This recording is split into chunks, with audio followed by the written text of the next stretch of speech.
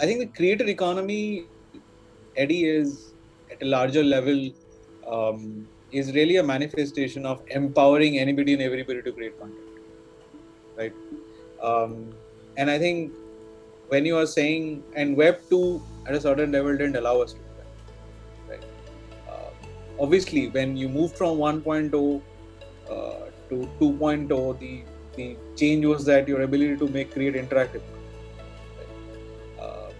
But I think at a certain level, uh, the emergence of tools, and obviously businesses have seen that, oh, there is an opportunity, right? And people really want to create. There's an increase in consumer appetite. There is an increase in increase in conversation about people wanting to look for differentiated content.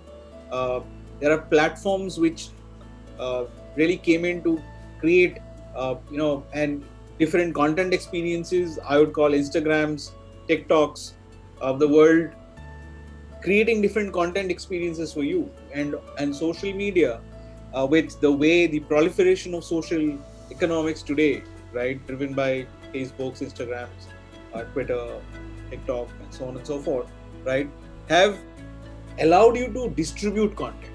So distribution is no longer a challenge, right?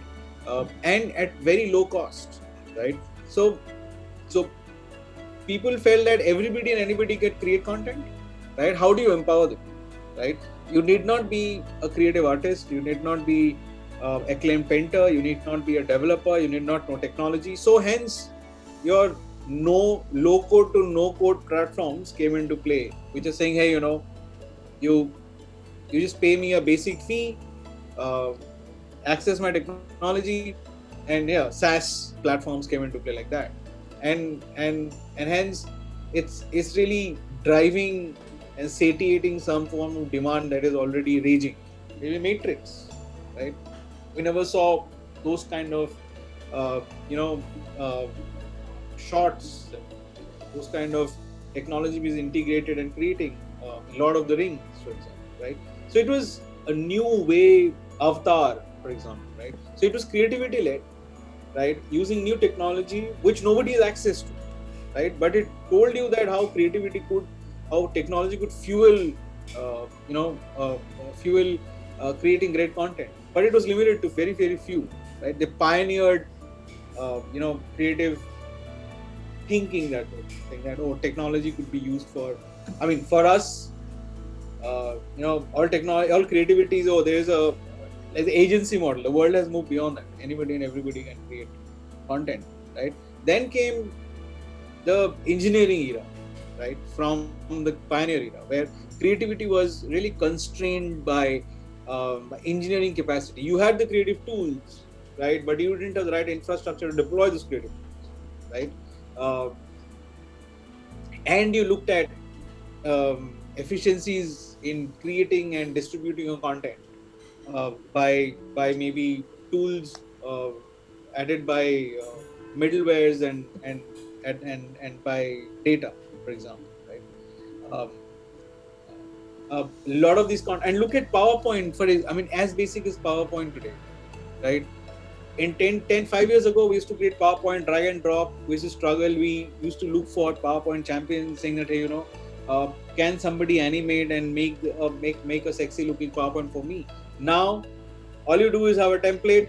You write whatever you want, go on the right click, and an AI recommended templates will come in. You just choose, and here you go, right? And you become a powerful and masterful PowerPoint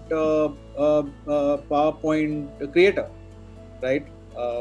So as blaze as that, right?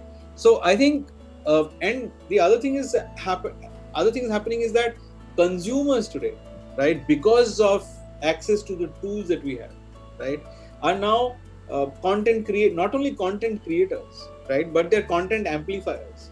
So I think the content community complex, right, is a big differentiator, which is driving the creator economy, right, where it has allowed users, right, to build content basis their emotions, right?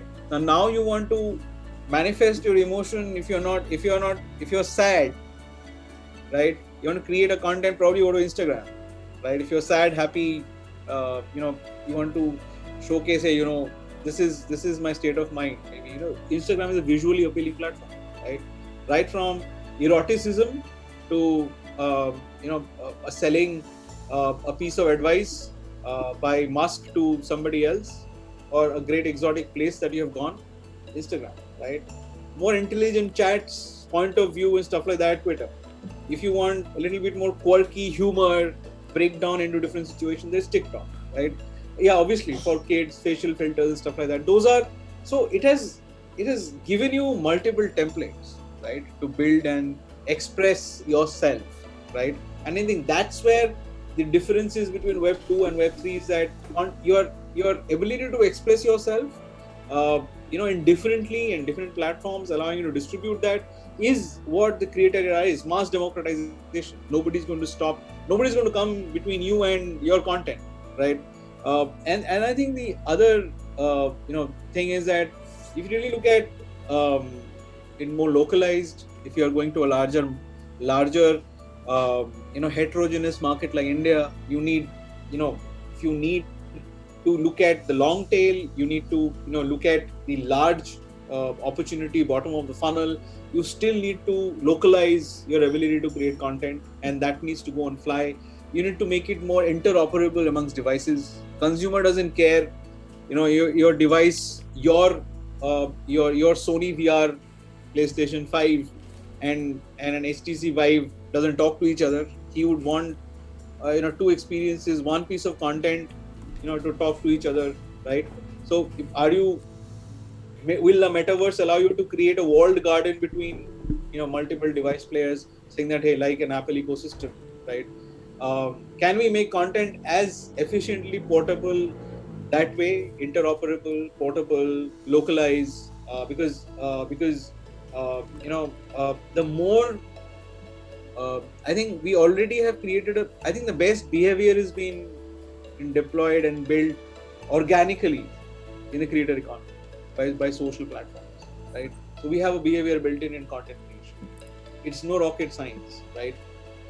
I will tell you, hey Eddie, you have a TikTok, that means you are a content creator, right? So it's that behavior is inbuilt, right? So we need to deploy these templates across other parts of the funnel, right? But creator economy is key, because once you have the content, right, the content will find space, or a device manufacturer or a platform owner will be malleable enough or flexible enough to adapt to that content type, because hundreds of people or hundreds of millions of people are creating that form of content. So if you are not creating an ecosystem where your device or your platform doesn't integrate with that content, right, then you're losing out on opportunity, right? So point is that content will be probably the core driver of integration in metaverse.